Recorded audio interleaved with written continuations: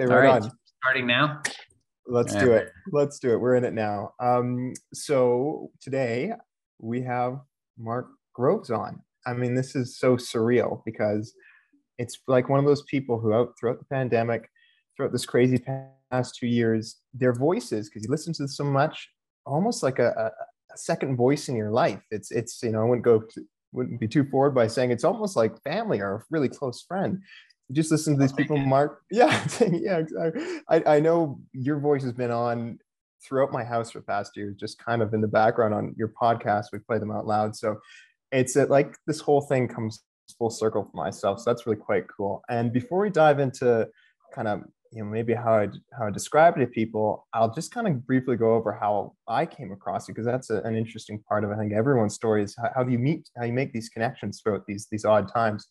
Um, I was living in Kitsilano actually at the time, and I know you lived in Vancouver for some time, and Former home. I used to live in Kits. okay, you did. Hey, wow, yeah, right on. Yeah, so you'd be familiar with the areas. Then I was going through actually through Spirit Park, right up by UBC area Oh, there. Stunning, yeah. beautiful place. Magic. It is magic. A great way to describe it, totally. And it's just like it's funny when it's like when times are bad, it's like when it rains, it pours, right? Like it just maybe it's your internal feeling being, how you portray the world. If you're in a dark sense yourself or in a dark place, everything kind of seems dark, right? And that was like the past 2 years really felt that. And of course, it's winter and things are ugly.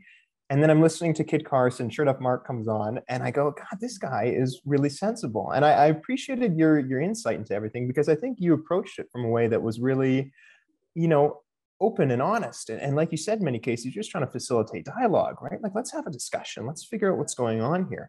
And coming at it from kind of a love sense, like a emotional sense, right? Many people came at this from their place of love, like you had mentioned before. And it's really too bad because I think the emotions kind of superseded that understanding of ourselves and going, actually, whoa, let's take this down. I might be acting out, but really I'm coming at it from an emotional standpoint and the standpoint of, I care about other people. So that was a really cool perspective. And it was a nice one because I think for a lot of people, they had really set political beliefs prior to COVID, and they were just kind of being played out in their own way throughout it as well.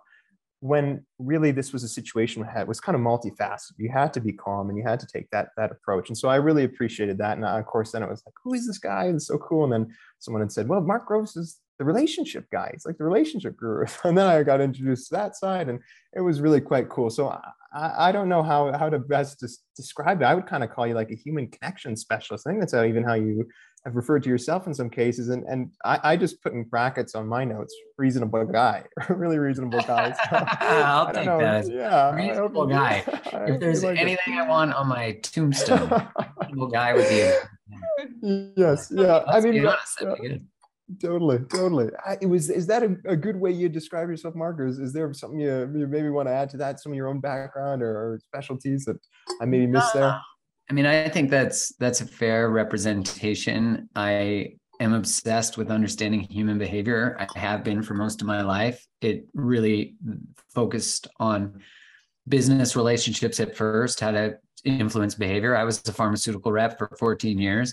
So that's relevant to, having awareness about the industry, how marketing works, how product launches work, all that stuff gave me insight into the last 3 years. And I then studied romantic relationships, and that I've been doing for the last 10 years, speaking, writing, teaching, all that kind of stuff on that. And those worlds kind of collided in COVID. And I honestly didn't expect that. I didn't expect, I'm probably like most people when first COVID came out, I interviewed a friend of mine who's a physician to talk about the risks of it. I was very interested in people being informed when the vaccine came out. I was interested in the clinical trials. But things just kept hitting orange flags for me. Like things weren't making sense. Things weren't adding up. And it didn't start with me being like, this is total bullshit. It started with, I need to understand this a little better. And so I'd seek more information. But I really started to see the red flags psychologically with the way that we were being put against each other. And that really starting with Trudeau's snap election and the what he campaigned on, which is a wedge topic, which he said he would never do. He also said a lot of things he'd never do that he's become. Yeah. And now he's saying he never did those things, which is, again, sort of classic psychological tricks of a narcissist. So, someone who's influencing you and wanting you to be destabilized. I don't know that it's malicious. It just is, it's politics. But yeah, so my background is really just being obsessed with understanding it. And that didn't stop with this. It made me really hungry to understand marketing, propaganda, psychological influence, how it works on a global scale. How does, I used to launch drugs, so I know how to get key opinion leaders to get positions of power to then influence GPs. And that's how it works. That's how all launches work. In Canada, you're not legally allowed to market to consumers, but we saw that be bypassed because public health became the marketing arm of pharma. And I understand all this from the desire to want to change behavior, because that's what public health ultimately wants to do. There just is an ethical line between what you're allowed to do, what violates informed consent, what weaponizes fear. You're not allowed to exploit fear. You're also not allowed to exploit the thing that matters to humans most, which is connection. And that's what they did. And so those all were big alarm bells for me, because I was feeling the pain in my own relationships. I was feeling very judged just for being curious. Like I didn't know that you couldn't question something, like just be curious about it. Like a healthy level of hesitancy would be, hey, there's this new thing that's never made it to the market. Everybody take it. No, like I'd like to at least think about this. So, I mean, I don't know how you describe that kind of job. Well, curious and obsessed. Well, we've been talking to just so many people, obviously, throughout the course of the pandemic.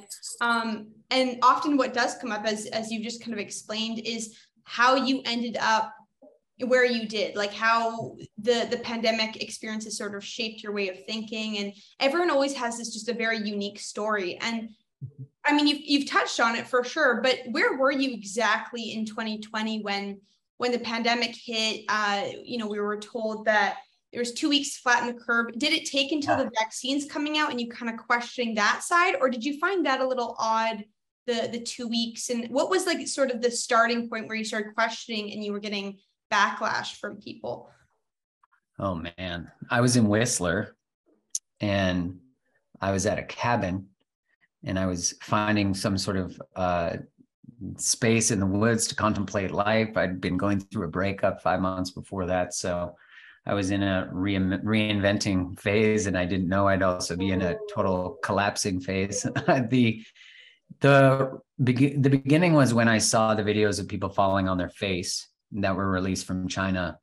And then when I started to see COVID making its way into Canada and the United States, people weren't falling on their face. So there was like a little bit of like, that's interesting. Yeah. Why would they want us to be more terrified? Then the next little grain that hit me was I used to sell a product that used the PCR test, and I knew you couldn't use the PCR test for diagnostic purposes, because that was a big part of the product that I used, is you couldn't guide it to be used that way. And I knew how it worked. I knew how cycle thresholds worked. I knew that if you did enough cycle thresholds, you'd get a positive of basically anything. And that's language that even Fauci uses, that above 35 cycle threshold, you're picking up dead nucleotide. So most of the labs in BC, Canada in general, were above 35, some above 40. And I thought, well, okay, if they really want to accurately measure if there's cases, wouldn't they want to have an accurate measurement like a cycle threshold that's lower? That would make sense to me. And so that, again, I was like, why wouldn't they want to have an accurate case count? And then when people were dying, I was like, if someone dies, it's like COVID death. There's no question. And I thought that doesn't make sense. If you really want to have accurate data to know the severity of something, you would want to have accurate information. So that was, again, these were all happening pretty simultaneously. They were happening very quickly.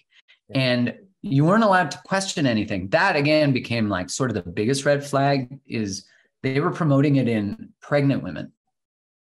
And I was like, wait, I read the clinical trials. and also the clinical trials they sold on relative risk reduction, 95% relative risk reduction. I wondered why they didn't choose transmission, stopping transmission as an endpoint. I knew that if it's not an endpoint, then you can't then claim it in marketing, right? Like when drugs get approved, they get indications. And so they're indicated to treat. So these were given emergency authorization, depending on the country, but to reduce severe disease, because that's what the clinical trial endpoints were.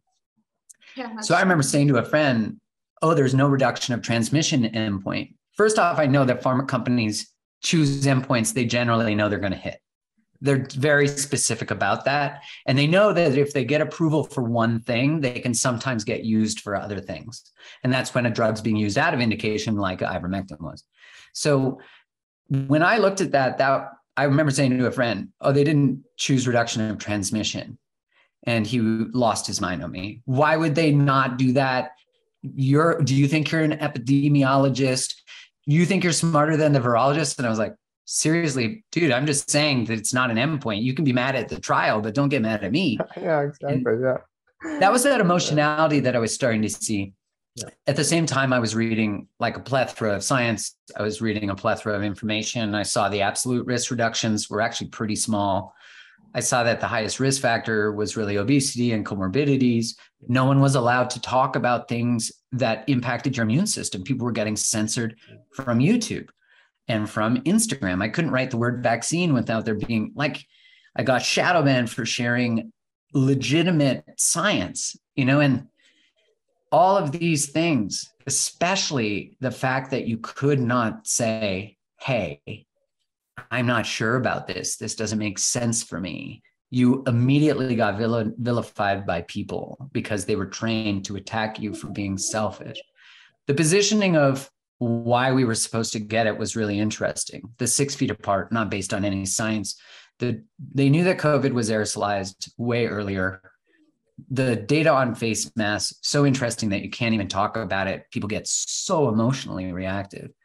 That's because it's not rational, it's emotional. You could show someone all the science in the world, but they're fed by fear, and that's not their fault. That's public health's fault, and that's politicians' fault. Yeah. That's why when someone is very reactive to me, I'm like, I get it. Like, I get it. Yeah, you had the greatest psychological operation and manipulation ever done in human history from more avenues than have ever happened. And you had connection and belonging and family weaponized against you. Yeah. How could you stand a chance? I mean, totally. I feel bad for you. Absolutely. And and that's kind of the fear, is that it was like, this was normalized. Like I said, this is a legitimate, this is kind of the reason I think why it's still beneficial to have discussions like this, is because it's to show that actually there's another way to do this. This was not the right way to go about this. And this needs to be, we can't just accept that this is how we're going to deal with every situation in the future with total, feeling of normalcy as it comes down from the powers that be. That's just not how it works. So yeah, a great point. And how important the personal red flags are to people, right? I mean, that's a huge thing, is a loss of trust in a person's self as you go through this. I think that's a big thing at school right now. Nothing to do with anyone's bad or less than anybody, or stands in a different position as to intellect or to character. It's just that I think in many cases there's a personal, you give up your own kind of critical thinking. And I know critical thinking is overused in many senses, but confidence in yourself to say, I've got a red flag, right? And we establish red flags since we're young, since we're little kids. This is wrong. Something's odd with that. Even as we know how we react and when we're young to when we do something wrong, right? Like I remember thinking back to as a kid, and you made a mistake, you often act, as a young child in a reactionary state, which is, the ends are more than the means, and justifying the means. Your parent will ask you something simple and you get really angry. But and then of course as you're you can't express, you can't you can't articulate why you're upset. So a lot of the time it comes out as anger. Totally. I think that's sort of what we were seeing with a lot of people during the pandemic was they didn't know what was going on, and they didn't have the data or the facts to sort of back up their points. They were just being told a certain thing. And I do understand where it's coming from. But it even was, prevalent before the pandemic. I was noticing that sort of behavior of feeling angry and emotional in response to someone questioning something or, whatever it was. why do you think that's happening? When do you think that sort of, oh wow, sorry, I have a fire cry or whatever. Yeah, where do you think that was coming from? Why do you think that's happening? I think that's a great question, because we certainly haven't seen the intolerance for dialogue. We've seen it for a while now. People were ringing alarm bells a bit ago. And I was, if you haven't read the book, The Coddling of the American Mind, it's an essential reading that really explores, and it's written by a social psychologist who studies morality, Jonathan Haidt, and Greg Lukianoff, who's a lawyer. And they wrote an article called that, and then it became a book because it was so popular. And it really looks at, why do we not have the ability to handle disagreement anymore? As soon as someone disagrees, and if you look at the most sensitive subjects in the world right now, which there are few, if you criticize or have feedback or thoughts that are in opposition to just do whatever you want, you are seen as anti that thing. Mm-hmm. I find that very fascinating, because really what it says is, anything you say that causes me to feel emotionally dysregulated means you have to shut up, because I've not had to learn how to emotionally be dysregulated and hold it. We've sort of taught people that they get to cancel the environment. They get to cancel anything that's uncomfortable, because their right is emotional safety always. But the world is not emotionally safe in general. All you have to do is go on a Twitter thread and you'll realize that.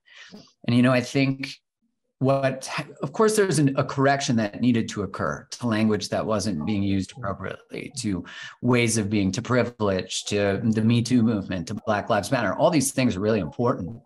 It's just that these overcorrections where no dialogue is allowed, and if you are trying to dialogue, you're seen as right wing.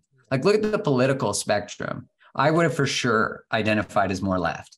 I would have for sure voted liberal. Historically, I just never voted because I didn't live my civic duty till the last election, which is my own fault. And I would have identified as that. In Vancouver, you don't even have a choice. You have to leave if you want to be conservative. And I think it's really interesting now that I have every view that's still liberal, except I am against mandates and I'm against the throwing out of your brain when it comes to dialogue. Like, I'm not here to participate in you not having to learn how to expand the potential of dialogue and conversation. If you don't want to do that, I'm not going to change who I am. Like, I think it's so fascinating on the internet that I'll say something and someone will say, I don't want you talking about this. Like, stay in your lane is a classic. And it's like, well, then just leave. Like, you want me to then adjust what I talk about so that you can keep following me? Like, I don't want to participate in your behavior manipulation, especially when someone says, I'm unfollowing you. My response to them is, first off, no one cares. Like, you don't need to announce your exit. And you need to heal the part of you that thinks people need to know, so they'll come and chase you and change their behavior. That's really the part we need to talk about. So I think it began probably, if you look at the research that Jonathan Haidt and Greg Lukianoff talk about, is it goes back to safetyism parenting in the 90s, where helicopter parents, as people might refer to them as, and you saw that they were really like coddled. They were trying to be protected from any injury, any conversation. And there was a thought that would change in college. But what happened in college in like 2009, 2010, is that universities started to side with students and abandoning professors. And that was a really big turning point, because now the colleges, which used to have about a 2-to-1 conservative to liberal sort of leaning in their professors. In some of the arts now is 60-to-1 liberal to conservative. So what happens is debates in colleges are really not the left debating the right and opposing views that are trying to find a deeper truth or a deeper piece of wisdom. They're actually the left, far left versus the middle left. And so without diverse view, without diverse thought, without diverse conversation, you actually, like, think of all the best relationships and families. They all actually seek from disagreement, find deeper connection, deeper intimacy, deeper understanding. And that's essential for a democracy too. It's no doubt that the most essential skill in a romantic relationship, no shock, is also an essential skill for having high functioning families and communities. Yeah. That was a very long answer. No, No, that's yeah, perfect. I mean, that's it's kind of like perfect. you don't want that friend who's agreeing with you on everything. You want someone who can challenge you and present a different perspective. That's how you grow. And those have always been the most successful relationships in my life, are the ones where people are challenging me to grow and think differently. And yeah, universities are becoming these echo chambers. I mean, I was in university starting in 2013. And, I was working in industry for a while, then I went back and I noticed how much it had already changed and all these issues escalated, which was just very frustrating to me, seeing how professors were mocking unvaccinated students. They were mocking conservative students in the class, assuming everyone was left leaning. And I thought, this is getting really bad. And all the left-leaning topics that were being brought up and never presenting the other side, just saying it's wrong. It's wrong to think that way. Let's not talk about it. Yeah. Which is so not left-leaning. Like I grew up in a, I would say, traditional left house, and liberal, usually voted liberal. And that was, definitely the way I was raised. But it's really funny because I still hold very true to those principles. They're quite simple, right? Freedom of speech and very basic. People have the right to religion and all these, it's yourself. You have the right to make choices on most everything, unless you're hurting somebody else, right? Or hurting society.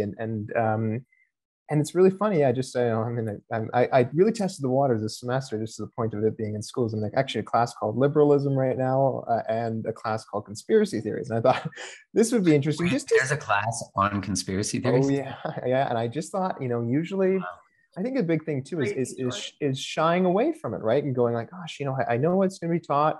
I don't want to do that. And actually, that would kind of just be adding to the problem. I think is pushing yourself away. Great to join in, because you're like, wow, I get to come in and be like, that, I mean, was another red flag, that anything that opposed a main narrative was just instantly called like vax passports, which, hey, they made their way. I just saw a recent study from JAMA that said that the mRNA vaccine is found in women's breast milk.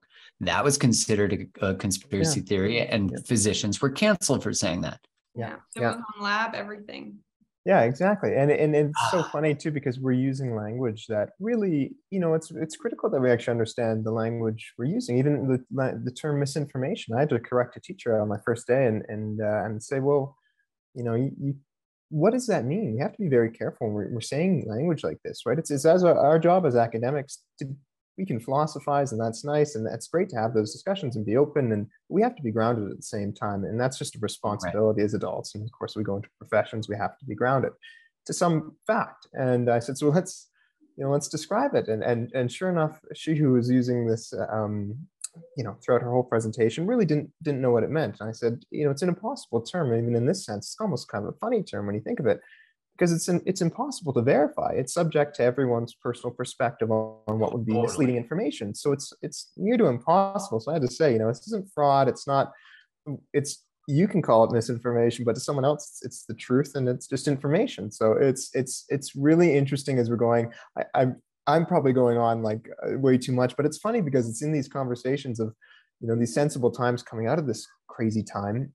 It's still in it in many cases, but where you just start, like all comes onto the table. You're getting all these thoughts that have come up in the past. But you mentioned it in an interesting point as it affects the lockdowns and everything, and just the mentality in the past years. I mean, censorship and everything as well.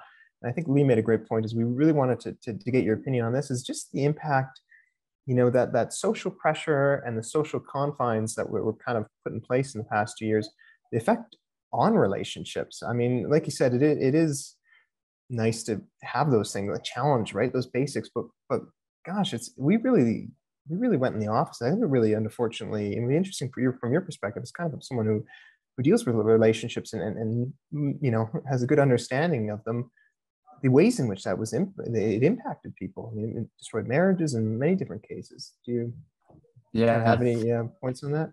Yeah, I mean, lockdowns, that was one of the big flags to me as well, because I wanted to look up the data on lockdowns and their validity, and I saw that they didn't have any science to support them. So I thought, okay, 2 weeks to flatten the curve, I can get on board with this moderate experiment for 2 weeks, and that's all we needed to do. And then the virus would be flattened. And as I've said before, 2 years to flatten the human spirit. That's what really happened. And we weren't even allowed to be critical of that. And, that's, I think, been one of the most harmful parts of all of this is self-censorship. And that if you express a view, you're instantly seen as someone purveying misinformation, even if it's a valid clinical trial, even if it's peer-reviewed, even none of that matters anymore. As Julie Ponesse talks about, credential is no longer about a PhD or Oxford or Harvard. It's about consensus.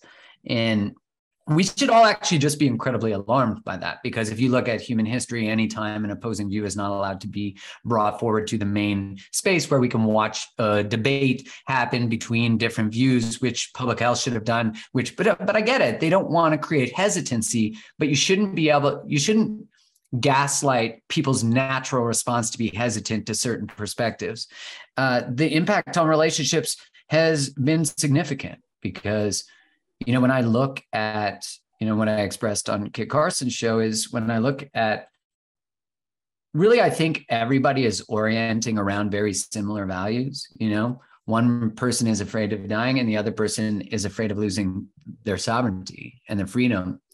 And so how they're protecting those things might look different. But the problem is that we've moralized generally our own perspectives. That can be of any side, of any perspective.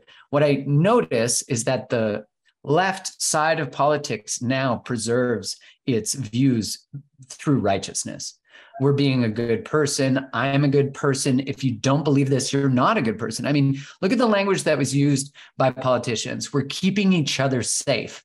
First off, it doesn't reduce transmission. We definitely know that since Delta, that data has been available. They hate that that's true. Viral loads were similar between different patients, vaccinated or not. There's all this data is available to people.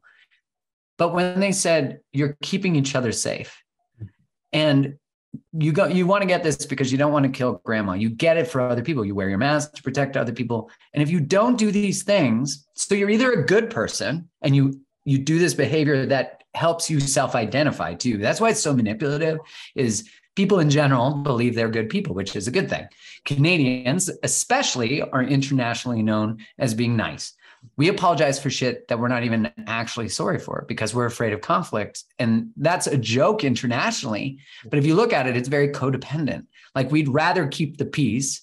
And if I look at sort of the ethos of Canadian culture is we're still a Commonwealth, right? Like we're still part of England. We never actually fought for liberation from England. So at the basis of our culture is not liberation. And of course, you can go too far and there can be individualism at the cost of community, but there can also be collectivism at the cost of the individual, right? So this is about how do we find balance? And any conversation about individuality is right away seen as selfishness. So the language used was very on purpose, and they know that. They chose the words they chose specifically, keep 6 feet apart, do it for everyone else. All that stuff infers that if you're a good person, you have this behavior. If you don't do it, then you either have to accept that you're not a good person or separate your identity from something that's out of integrity, if that makes sense. It's like if you grow up religious, and your religion teaches you that being sexual is bad. Well, you're human, so you have arousal. So you either have to live with shame, which a lot of people do. Something is wrong with me because I have arousal. I want to masturbate. I experience arousal. I see a boob and I get excited. Like all these things that are just natural. So you either have to believe the thing and then take a hit on your own self, believe there's something wrong with you, or actually see that you're normal, which is usually the recovery that people have in adulthood, and realize that the belief or the structure was actually the thing out of integrity. It's very similar to the separation that people are having to differentiate, which is, if anything, it's this like immense opportunity for people to really either, which is unfortunate, either people succumb to the pressure, to the collectivism, to the shame, to the identity, to the coercion, which a lot of people did. And I have so much compassion for them. And then a lot of people also saw, wait, these systems don't make sense. And now what's interesting about Canada is corruption really was very implicit. You didn't see it. It's not overt. It's not obvious. But if anything, we are seeing people are making statements where you're like, that is based not on any reality. Like you can't, like you hear Omar, I forget his last, Galbra or whatever his last name is, no disrespect, Omar. But you hear him talk And the liberals in question period, which you might hate what the conservatives say in question period, good, I don't care. But you hear them, they don't answer any questions. They just use the exact same talking points that have nothing to do with the question. Yeah. And they say, we're following the science. We're doing what's right. We have each other's backs. That's all they say. But it wasn't based on any science. It was all behavior manipulation. Absolutely. So the impact on relationships is significant, because if I didn't make the choice, that means I'm a good person. Then now there's an inference of my values. And I'll hear someone say this on the other side, like, our values are different. And I'm like, actually, they're probably not. But the idea that you think they are is actually the whole purpose of the hierarchy. And we try to protect our own identities by believing that our own identity is good. And if you look at the work of Brene Brown, although Brene Brown during the pandemic was causing a little separation, her work is brilliant. She's a brilliant human. She talks about how if you look at every piece of history, dehumanization always begins with language. Because as humans, if we have this group, this circle that I draw around who I am, everyone who's like me, I can't harm. Psychologically, it would be too hard for me to harm people like me. But as soon as I say, hey, they're selfish, and look at the language that Trudeau used. There's a fringe group. They have unacceptable views. They are often misogynist, racist, and anti-science. Well, we already know how we treat people who are misogynist and racist. Those are completely unacceptable. But now, because you've unconsciously associated this group with these groups, you now are creating it so culture, society is unconsciously being programmed to say, oh, wow, they're also those things. And if you look, the timing of that language, and people might say it wasn't on purpose, although I don't think politicians really do anything by accident. But if you look at the timing of that language, it was right before more mandates were coming in, more the flight mandates. Everything was just so timed to say, it's actually going to be okay. People actually started to vote and want people who were unvaccinated to not get healthcare, to actually die. Like when we study history, we look at history and we can go, and you weren't even allowed to compare this, by the way, to anything historical. You were instantly called anti-Semitic. But the point isn't when we compare the behavioral patterns to World War II and why Nuremberg was created, which you're also not allowed to do that because that's also anti-Semitic. What's really, again, these are all words we use. You're racist, you're misogynist, you're anti-Semitic, you're anti-vax. They're all words that you're right-wing. They're instantly language that put people in an identity. And when I have you in a box, then I'm safe because you're predictable now. I don't have to listen to you because I can just dismiss you. Absolutely. Yeah, so, I know your motivation. Anyways, I could rant all day. No. Look, this is why you're here. We want you to rant. But like you've made so many good points that I would like to touch on. But exactly something that I struggled with even former friends or just people I was chatting with was I would say the ideology leading up to the atrocities of the Holocaust are very similar. There's a lot of parallels where, the way that the Jewish people were labeled, they were labeled things like, vermin and compared to rats, dirty. Things like that they're disgusting, they're dirty. And what do you want to do with something like a rat? You want to eradicate it because it spreads disease, all these things. And they were constantly and repeatedly labeled as these things until people really felt that anger and rage towards them, and then it became accepted. Yeah, exactly. Yeah. And even saying like you shouldn't be taking up a hospital bed for someone who actually got vaccinated and deserves it. It's like, well, this isn't really making sense. No, and such an interesting thing to add on that is that you weren't allowed to make a comparison, and I get why some people were, they didn't want you to disrespect what someone else had been through, but you don't want to minimize the experience of the people, but you can make a reference to a historical pattern without. It's actually saying we learned from this. Exactly, it's the benefit, and it's what I would assume. I can't speak for anyone else, but I hope people would in that time period felt like, well, I hope at least people in the future can learn from this, right? Like there is something to be learned from. So it's beneficial in that way. And it's just human nature to make connections. And especially when you're going through something, it's as big as this, it's just understandable. But it's a funny thing too, because then many people also, you weren't allowed to make a connection to a different time in history in regards to the one we're in right now. But also the people who were saying this would then go about, I found many cases, saying, well, when you made a complaint, well, it's not that bad in comparison to this other issue going on in the world right now. Like the Ukraine, I had made a few comments and I said, well, it's dangerous to say that. I made a post on Instagram, dangerous to say that, the National Post came out with an article. I think it said 63% of Canadians, I don't know where they're getting this poll, but in a scary way, I kind of believe it wanted the unvaccinated to be in prison. That's pretty scary stuff, right? Like that should, no matter where you stand, that should at least go, whoa. That should make you wonder where we're at psychologically. Exactly. But even to negate it and say, well, another issue is more important than that, it kind of takes away from basic teachings we learn at a young age. Like, what did Martin Luther King say, right? An injustice anywhere is a threat to justice everywhere. Very basic stuff. And so it is important that we are aware of other times. It's pretty critical. So again, it was another instance of a lack of dialogue, right? A lack of meaningful dialogue in that sense. But one more point I wanted to really touch on was I just read an article yesterday, I had to for one of my classes, and very much touched on reasons for, it was my teacher who's quite pro-mandate and quite pro-vaccine, pro-COVID vaccine, had given us our article to read as to justification why we needed to get vaccinated. Just already a little bit of a interesting. Then that's an article in class. Like, you think if you're studying propaganda, you're like, wait, are we totally being propaganda? Yeah, exactly, right. And are you allowed to criticize the paper? I'm not the most favorite person in the class from my teacher's standpoint, I don't think, but students have actually been really great in the fact that I think a lot of students are really critical thinkers, and they're honest. And it's just an unfortunate instance where a lot of times the teacher puts a cap on the critical thinking that can actually occur in the classroom, at least the discussion. Their identity would have to fall apart, their mental model. Totally.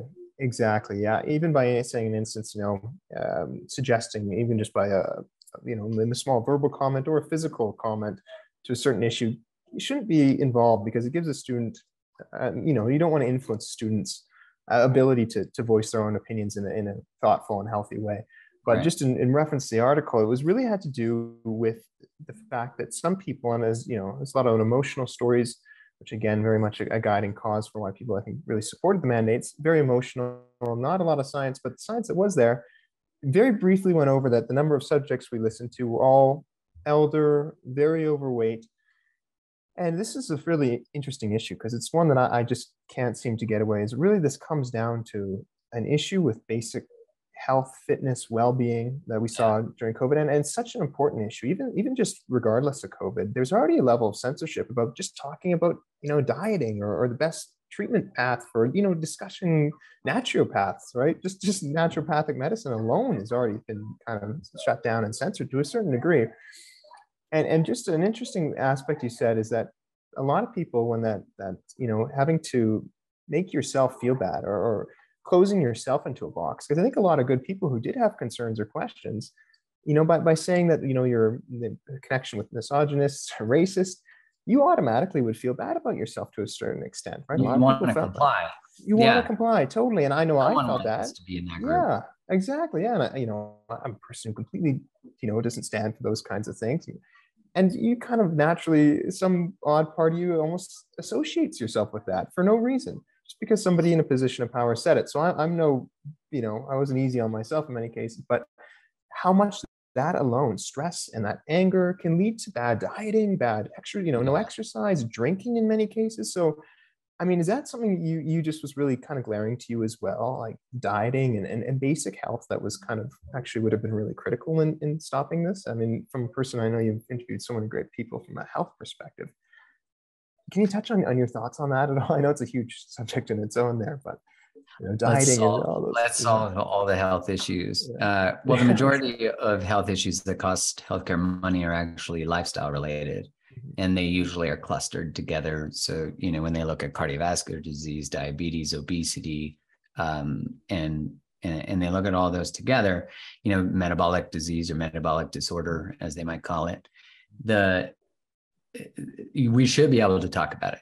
We should be able to talk about obesity being one of the top factors. Age is the number one risk factor for COVID death. And, all of this should just be dialogue, because I think what's interesting is the truth doesn't care about discussion. Like, it's totally open for it. Like, if to me, I'm like, why isn't there a debate? If there is no concern about the data and the data is obvious, why do we no longer see hospitalizations by vaccine status? The other thing that was really interesting is that I'd never seen a medical intervention, when we looked at the data, be counted 14 days after it was given. Like, every outcome and side effect that occurs as soon as the pill is taken or the shot's taken should be counted. And if you looked at the data, this was known early on, but you weren't allowed to talk about it.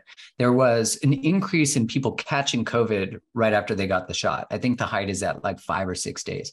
And Alberta's data actually counted from day 0 of getting the vaccine. And what they saw was an increase in mortality in that time too, but those were being allocated to unvaccinated people. And that data since got wiped from the internet, but it's still available from a blog. I can't remember the specific, I think it's Metatron is the data analyst who looked at all the data. But yeah, we certainly, this conversation should be about health, and it should be about the state of our society. It should be that we're the most traumatized in history for, I think, the second year in a row. The length of life has gone down, not up. We are the most medicated since the advent of pharmaceutical products. We're not healthier. We're actually way more sick. Processed foods, sugar, the attack on fat. I mean, the idea that fat was bad was something from the 80s and 90s, which just allowed food manufacturers to put more sugar, which made food more addictive. And also, then we have an obesity and diabetic epidemic. So that conversation should be allowed. Just as when you look at, I saw that there was a misallocated death in Alberta, I believe, for a kid. Said that the kid died of COVID, but it ended up being that the family was like, no, that's not true. This kid was a pediatric oncology case, and they ended up apologizing. But what was really interesting in the comments, and I've seen this a few times, it just tells you the state of our mindset currently, is people were like, it's a kid who died. It shouldn't matter how they died. You're so insensitive for wanting to say this wasn't a COVID death. But never before in history have we had so many dramatic stories about specifically one form of dying or one risk factor. And public health should never orient around one specific thing. Just like lockdown should have taken into account the mental health, the impact on businesses, the impact on unemployment, which also has an impact on mental health and mortality and morbidity years and years, decades after. And look at young people, like if you look at the APA, the American Pediatric Association, they said that masking kids was okay. There was no data to say masking kids was bad. But of course, is this our new standard of data, that there is no data? So there's no data to say it harms, so it must be okay. And then what they did, which was so fucking dark, is they deleted everything on their website that was about how important facial attunement was and how important seeing faces was, just so they could validate their information that they were now saying was fact. To me, all of this just reeks. It just reeks. To me, it's disgusting, and I'm angry about it. Yeah. If that's and I'm angry about it because people have been so manipulated and they've been so divided. And it's all because we don't want to be able to criticize this thing. And I remember as a kid being at my friend's house, and someone came to the door, and it was a Jehovah's Witness. And my friend's dad said to the Jehovah's Witness, I'll listen to whatever you want to say, as long as you can tell me something you don't like about your religion. And the person was like, nah, I ain't doing that, right? And they left. And my friend's dad said to me, be mindful of anything you can't criticize. And I never forgot, I didn't know that would become like a memory to me. Yeah. But as all of this occurred, I thought that was such a red flag. Like, we should be so terrified of anything we're not allowed to criticize. Yeah. And I think it's interesting that censorship has been painted as being for our own good, much like how many fact checks are just an opinion from an opposing expert, and usually an expert that's paid by pharma or just pro whatever the thing is. And as a rep, one thing I wanted to say that was interesting as a rep is, well, first off, you'd never put a physician who was against your product in a position of informing anyone about your product. That'd be stupid from a marketing perspective. But as a rep, whenever you sold a product, you'd get objection handlers. And the objection handlers were like booklets on what are the most common objections you're going to get for this product. And then what are the sort of canned answers or clinical studies that you can use to counter this objection. So what was interesting is when I would, at the beginning of the pandemic, I would say, hey, you know, I'm actually concerned because I've looked up this data and there's no long-term data on the product. Now, granted, that's still true because a long time actually hasn't passed. So you can't say there is long-term data. But what we do as pharma reps is we say, you're right, there isn't, but these products have been actually in clinical trials since 2000. And so what I started to notice is that people, when there were common objections, had been primed by media, and they'd been primed to regurgitate what a rep would normally regurgitate. And so it was so interesting to see because then I'd test people. I'd be like, yeah, you know, I've noticed that it doesn't stop transmission. You know what? They never said it stopped transmission. And I'm like, yeah, they did. And it actually reduces hospitalizations and deaths. And so it's for our hospital capacity. Well, if it was for our hospital capacity, why would we fire everyone with natural immunity? There's another red flag, by the way, the denial of natural immunity. Yeah. And if it was really about capacity, why weren't we working on how to increase capacity? That's all we really had to do.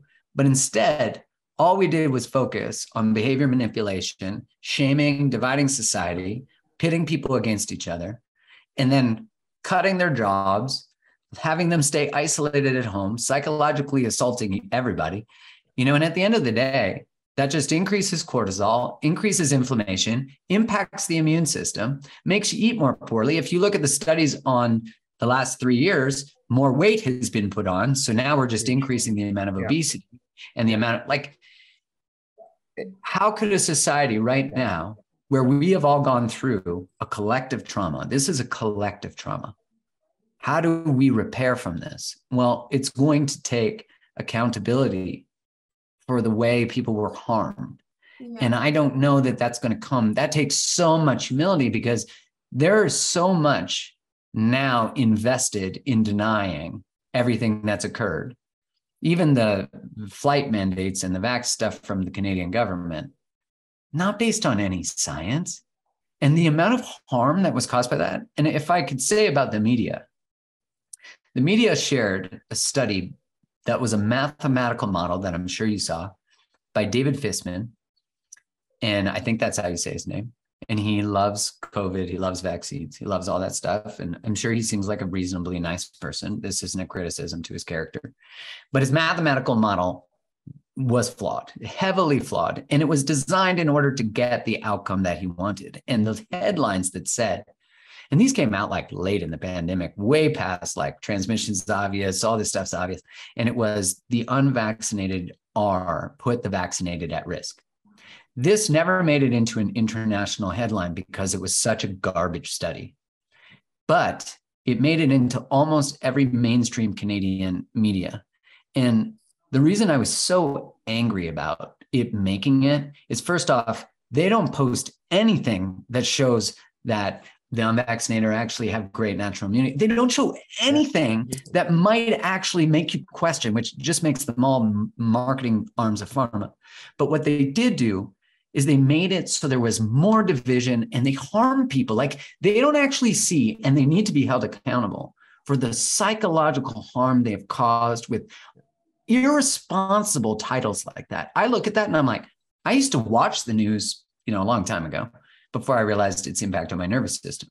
But I was like, I can't believe that journalistic integrity has gone so down the toilet that the amount of harm that was caused just by that title deserves to be paid for, is awful. Absolutely. Yeah. Hopefully the court. I have such a hard time wrapping my mind around is how are so many people pushing this stuff, like especially journalists, media people, even doctors and whatnot, where it's like you actually have access to the data or to looking into this, and you would, like, there's certain articles I've looked into where if you just sort of back up their sources or look through their sources, it's clear that they must know what they're presenting is misleading. It's always misleading. My sister has a background in immunology and virology, and right at the beginning of the pandemic, we were already questioning stuff. I mean, I was fine with the vaccine in terms of I didn't think it was going to harm anyone, but I just said, there's no longitudinal studies. I'm not ready to get something when we don't know. Nobody knows. And they're just saying, no, it's safe, effective, all that.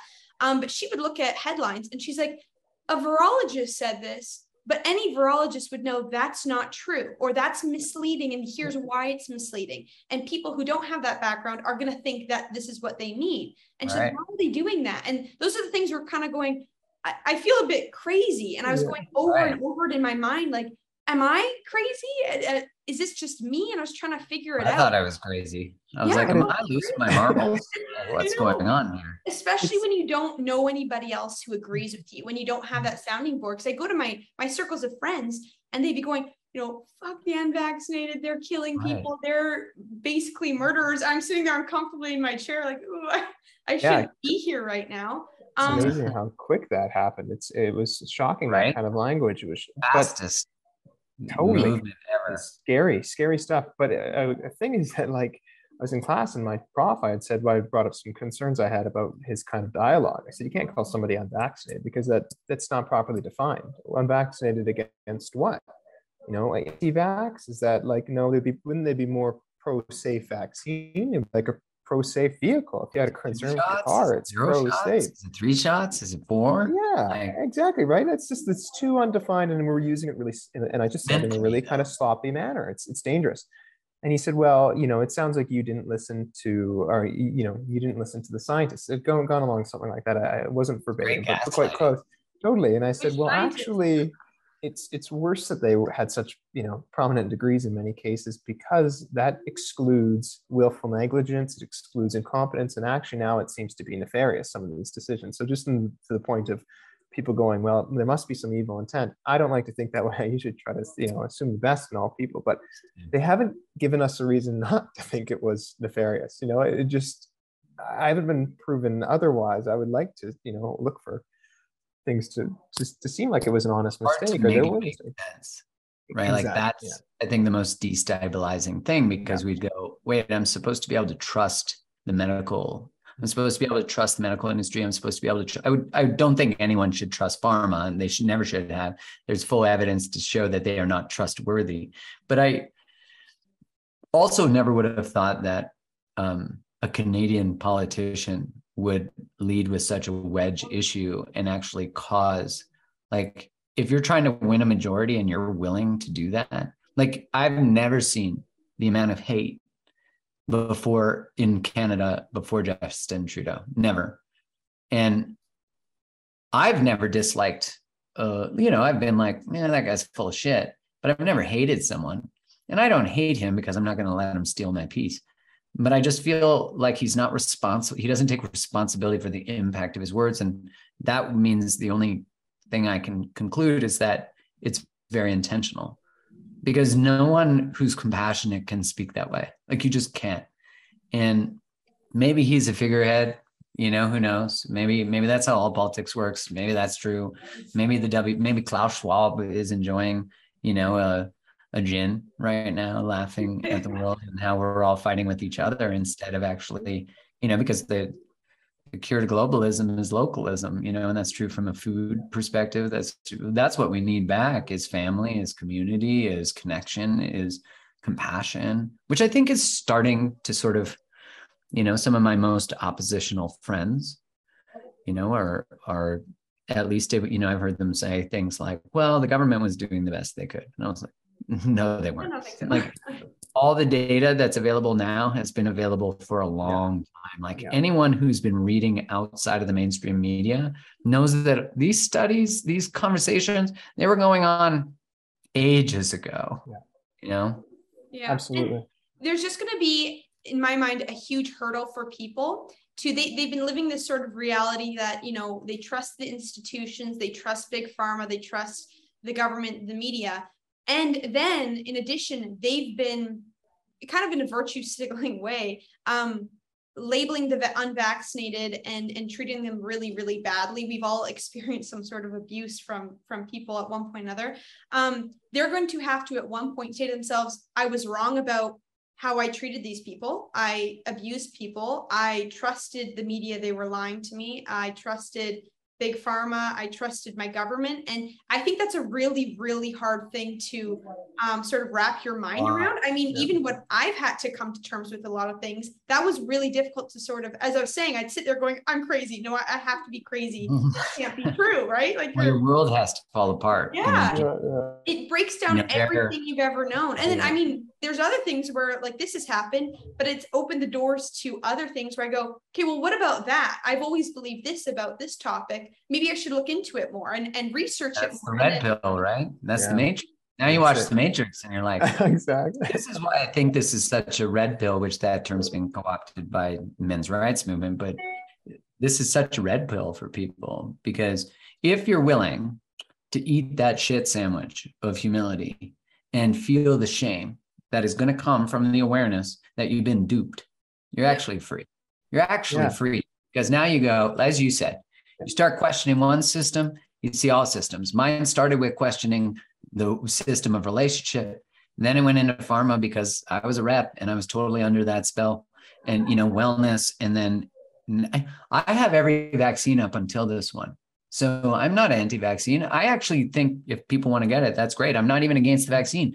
I just think that it's good for some people, but not for everyone. And the idea that it's good for university students, I mean, you really I don't know what studies you're reading. And now recently, the bivalent vaccine that just came out in the United States, that one was only studied on 8 mice, and it was looking at their antibody titers. And you know that antibody levels have never been correlated to clinical outcomes. So when they do these studies where they look at booster data, which the Canadian one is for a former strain of Omicron, they just look at antibody levels. The child approvals and the child studies are even more appalling. I mean, the fact that what we're calling science now is antibody levels in 8 mice is just shocking. And the fact that we're willing to approve this for children, which, no judgment, if people want to give it to their kids, that's their own choice. But if you actually, the fact that public health officials are promoting it in this space, and I don't know if you saw those ads from the University of, or from the city of Toronto, but those were like direct behavior manipulation. Like those were everything dark with what, if anyone wants to look up, they're called nudge tactics. And that's what public health uses, are nudge tactics. Nudge tactics are psychological tactics to influence behavior. And maybe you can correct me if I'm wrong, Mark, you can correct, but didn't that show exactly the divide in health, understanding of true health, any concept of it, right? I mean, essentially it was putting the healthy at risk in benefit of the unhealthy. Not to say that anyone's not attack on anybody's character, but there are people who are unhealthy, and that's something to be addressed. How did that occur? I mean, we even see that today sat in on a medical lecture a few nights ago, and a doctor said, oh, and 30% of men are going to get prostate cancer. That's what we're assuming is going to happen in about 10 years. And I said, well, what's going to prevent that, right? What would lead to that? And they said, well, we don't really know, and that's like, it wasn't of concern, but we've got really good treatments for it. You know, so that's the answer. Let's not prevent prostate cancer and the morbidity that comes with it. You know, you just got to think it's so straightforward. And then I went on and I had gone on asking too many questions. I'm asking too many questions. I'm setting it up for myself here. Exactly. But isn't that it? It's that there was at the end of it, you know, it's a fundamental lack of understanding around health from I think at least one of the understandings I've come to from our public health officials. And then you're seeing it again. That's what it really just ticks me off is against students, right? That's, like you said, it's really like Western. I don't even it's not even based. You can't say this when you say this is to keep our campus safe, you actually, based on the data, might harm more students, because it's going to take, the number needed to treat is in the thousands and thousands and thousands and thousands. And, you know, the number needed to harm, which is another way they look at it, is much lower, you know, for the potential for myocarditis, you know, and all the things, which I don't even know if you're allowed to say that word anymore. You know, like if that's not a red flag that you're not allowed to say certain words, you're not allowed to talk about vitamin D, you're not allowed to talk about alternate treatments, you're not allowed to talk, like, we're going to be in a world where you're not allowed to talk about anything and the government always has our best interests in mind. Get the fuck out of here. That is in history, every single tyrant, you know? And I'm like, I never thought, and it's so naive, I never thought Canada would ever be where it is right now. And I'm embarrassed. I'm embarrassed. I'm embarrassed of Canada. I'm embarrassed of our righteousness that actually, although it protects our identity, it actually prevents us from actually being compassionate, from actually standing up for what's right, from actually seeing fairness, you know, and unfairness. You know, and I think people are waking up to that now. I think the more they attempt to give people booster after booster, they're kind of like, nah, bro, I ain't into it, you know. And I hope that people, because the only way people start to raise their volume is by hearing other people do it, because the risk is less from a belonging perspective. Yes. That's why it's so important to actually speak up, because when we do, someone else who's on the edge goes, oh, wait, if I say this, I might lose these people, but I still have some people.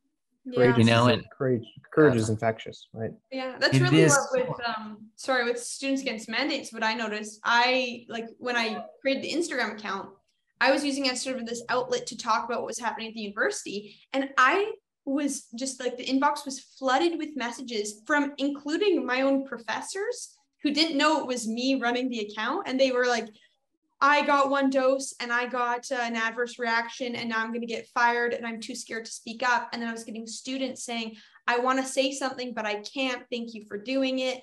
And it's like, if you guys realized how many people are in these DMs, speak up. Like, join me, because I never would have known there were this many people. You feel completely alone and, again, crazy until you start making those connections, and then you're bringing people together. What I've noticed too is some of those people who reached out to me, now that there's a bigger group speaking out, now they go, okay, actually, I'll have friends after I say something. I have this new group of friends, I can do it too. And then that just creates this ripple effect. So we just have to keep that momentum going. Everyone needs to say, okay, you know what?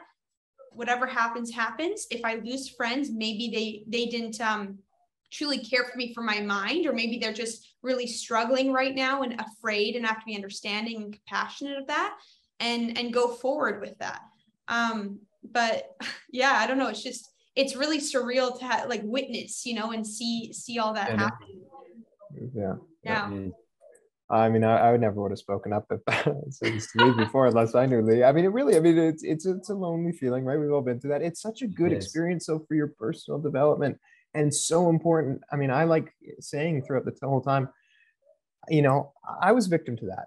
I wasn't perfect, it's actually allows you, myself, to understand that, I think it makes other people seem, it doesn't dehumanize other people in my perspective. It goes, you know what, gosh, if it wasn't for so-and-so telling me differently, and I was surrounded by people who, just kind of fed that same narrative, I don't know if I would have had the critical thinking to say something. But you know what, from that experience, I'm going to work harder at having critical thinking, right? Like, we're all human. It's the basics of human. I think if there's one thing, speaking of, there's so many different solutions, but one critical thing, and I don't usually give myself any comments, but it's something I've really worked hard at, is at least admitting when I'm wrong, or trying to. And you got the ego in the back, right, which wants to take kind of the control of you. It's that balance of ego and, and your consciousness and your bit of your sanity. But I think that's a really good starting spot from, maybe you'd have a different idea or agree with it, but from my perspective, at least, I fully agree with that. I think humility has to be modeled and curiosity has to be modeled. And one thing I didn't do well early on, because I was angry, is that I created the same division. I had a dysregulated nervous system. I was upset. I felt villainized just for being curious. And so I caused the same division I was trying to fight, and then you realize, like, wow, when you start to actually get curious about what leads people to believe certain things or act in certain ways, you realize that everybody is actually doing individually the best they can. The government isn't, but individuals are. Even the people who didn't invite their family members or friends to Thanksgiving, that is awful. but they might say it's awful if someone wanted to come. And I actually understand that perspective, because they were taught that this person is putting them at risk and they're being selfish, so they don't deserve to have Thanksgiving dinner with you, which on a very logical level, that sounds really bad. But if you've actually just been fed fear through a funnel for the last 2 years or year and a half, and you've been told that healthy people are biological weapons, I mean, how do you psychologically even not divide or other, or right? Like, that's why I do have a lot of compassion for what gets people there, but everybody has to wake up and take responsibility for their behavior. Like, at the end of the day, we all have to go, I fucked up. I was kind of a dick. I wasn't treating you well. I did wrong. I shouldn't have done that based on all the data that you were talking about. I saw a funny meme that said, I'll be accepting apologies at any time, kind of laughing about the conspiracy theorist family. Yeah. Some beneficial truth to that, though, and a kind of a good perspective in a comical way, right? Like, it is a good thing to still be able to bridge that gap in the future. Yeah. And to be try to go at it from a place of compassion, like bringing people together rather than dividing more. And it can be really easy to like hold on to that anger. But just trying to put yourself in their shoes and think, okay, they really believe this stuff. I mean, case in point, I think this is a really good way of practicing bringing people together. So something I was successful at. I had a lot of obviously hate messages coming into the Students Against Humanity DMs. And this one girl was messaging me. She's like, I want to debate you on this. So I said, sure, let's do it. And we were engaging at first in like civil discourse. It was great. And it got to a point where I was giving her facts that she couldn't, come back with anything with. So then she went to attacking my character and saying, you're a Nazi, you're evil, you hate people and you want people to die. And I just stopped. I was like, okay, I could get really angry right now, or I could try to be understanding. She's frustrated. So I sent her a voice note so she could hear my voice and understand there's a human on the other side. I think people have been really dehumanized through all this. And I was like, hey, up until this point, we've had a really good conversation. I'd love to continue it, but you have to assume I have good intentions, just like I've done with you, because you know what? I feel just as strong about my point of view. And I'm standing up and doing this because I believe this is the way to help the most number of people. And I think that's what you want too. So let's go forward and have this conversation and be respectful of one another. I was like, at the same time too, how frustrating and how much does it suck? I was like, I hate lockdowns. I hate not being able to see my family. I bet you feel the same way. And then we just talked about things we had in common, which was just hating lockdowns. And then afterwards, she's like, okay, let's get back into the conversation. Talk for an hour. At the end, she's like, you're a really nice person. It was great chatting with you. You're a sweet person. I was like, yeah, like it doesn't, like if you can wait for 1 second and try to understand where they're coming from and then respond with kindness, like 9 times out of 10, I've noticed people respond well and then they calm down, go, okay, this isn't an evil person. They're not racist, misogynistic, who doesn't trust science, like all these things. Right. And I think that kind of breaks through it a little bit. And she might have another 10 experiences like that and maybe open up and wake up to what's going on, or who knows, but that's what we kind of have to do. And it's tough. Like we've all lost people, but hopefully they wake up, and if they are big enough to come and sort of apologize and, have a conversation about that, working on bridging that gap would be great. Where do you see this going? We don't want to take up too much of your time or anything, but where do you see this going essentially? We'll do the last question. Yeah. And how do we great question. Yeah. Where do I see it going? Well, it seems like a lot of the truths are continuing to come out, which is good. I either see the government trying to double down on what's been happening, the denial of side effects, the denial of what's been going on. Who knows, maybe insurance companies will save us with their actuaries and their data from, the risk, because they're the ones who get to see the real data. Who knew that insurance companies might save us? That's an irony, right? That would be great. I do see a repair happening. Like I am starting to see the level of intensity of the trauma starting to dissipate because we're not as much in it. They're not, and that could be it's political that things are changing, like they couldn't call an emergency forever, although they'd like to, but there definitely needs to be accountability. There needs to be accountability to what's happened to the people who have done the things they've done, the misuse of language, I think Justin Trudeau needs to be held accountable for the way that he's divided people, even if it was for political purposes. He wasn't responsible with the way he did things, and he divided a country instead of united it, which is what a leader is supposed to do. I wish, those are all things I hope. And I think we can lead individually by doing that, by starting to build bridges, by starting to have, as you both have talked about, be curious, humanize the people behind the other perspective too. It seems like all the policies are kind of going away, which is good. And as the fear dissipates, right? People aren't as angry. Yeah. They're questioning now that they realize, well, I've had COVID and I'm fine. Or my grandma's had COVID. Science is pretty obvious now, like you can't deny that everybody who was vaccinated got COVID. And then they're like, wait, I wasn't supposed to get COVID. And people I knew who were vaccinated got some of the worst COVID, and it was supposed to protect them from severe disease. Also, it's not very scientific to say, I got COVID and I'm so grateful for my vaccine because it would have been so much worse. That's not data. I imagine if someone said, I got COVID and I'm so grateful I took ivermectin, or it would have been so much worse. Like no one would have been able to process that, but that actually had the same validity of science in that conversation. So I hope that logic and rationale will return, which I think it will, because emotional extremes will start to dissipate. I hope that they don't try to keep people dysregulated, because if they keep trying to feed us fear, then they'll keep passing policies that are according to that fear. In Canada, I don't know how much hope I have in the court system to actually hold the government accountable. Like a lot of the court cases have been dismissed because they're moot now, in that, a mandate gets removed. So the court case about the mandate is no longer relevant, but it actually is incredibly relevant. And I really hope our court systems honor us in that and protect our civil rights, our charter rights. I really hope so.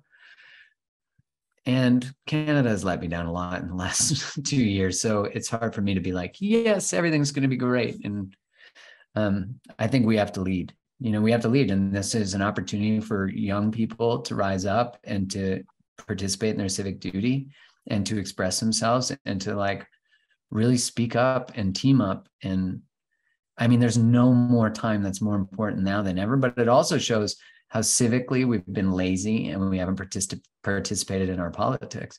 And listen, democracies don't take care of themselves. If there's one thing I've learned, I was so naive. I thought a democracy would just take care of itself. There'd be no issues. But now I'm questioning everything, Yeah. You got to fight for it and keep it up.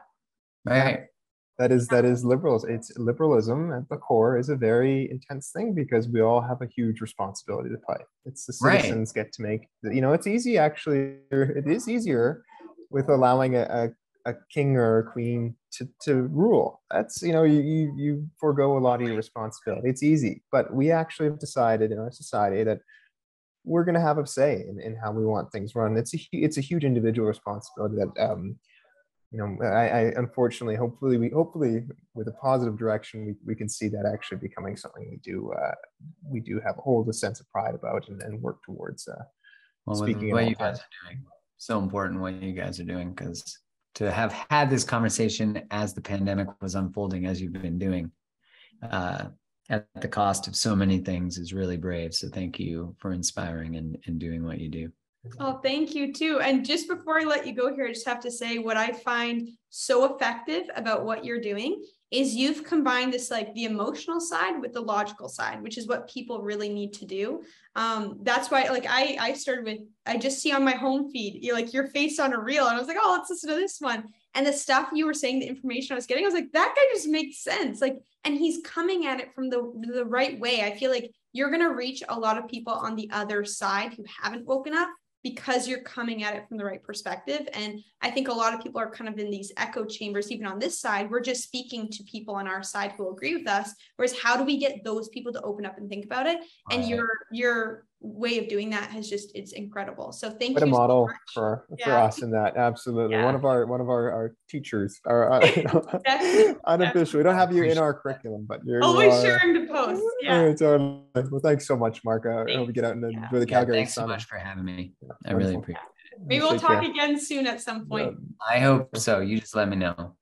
Wonderful. Take care, Have a good Mark. one. Yeah.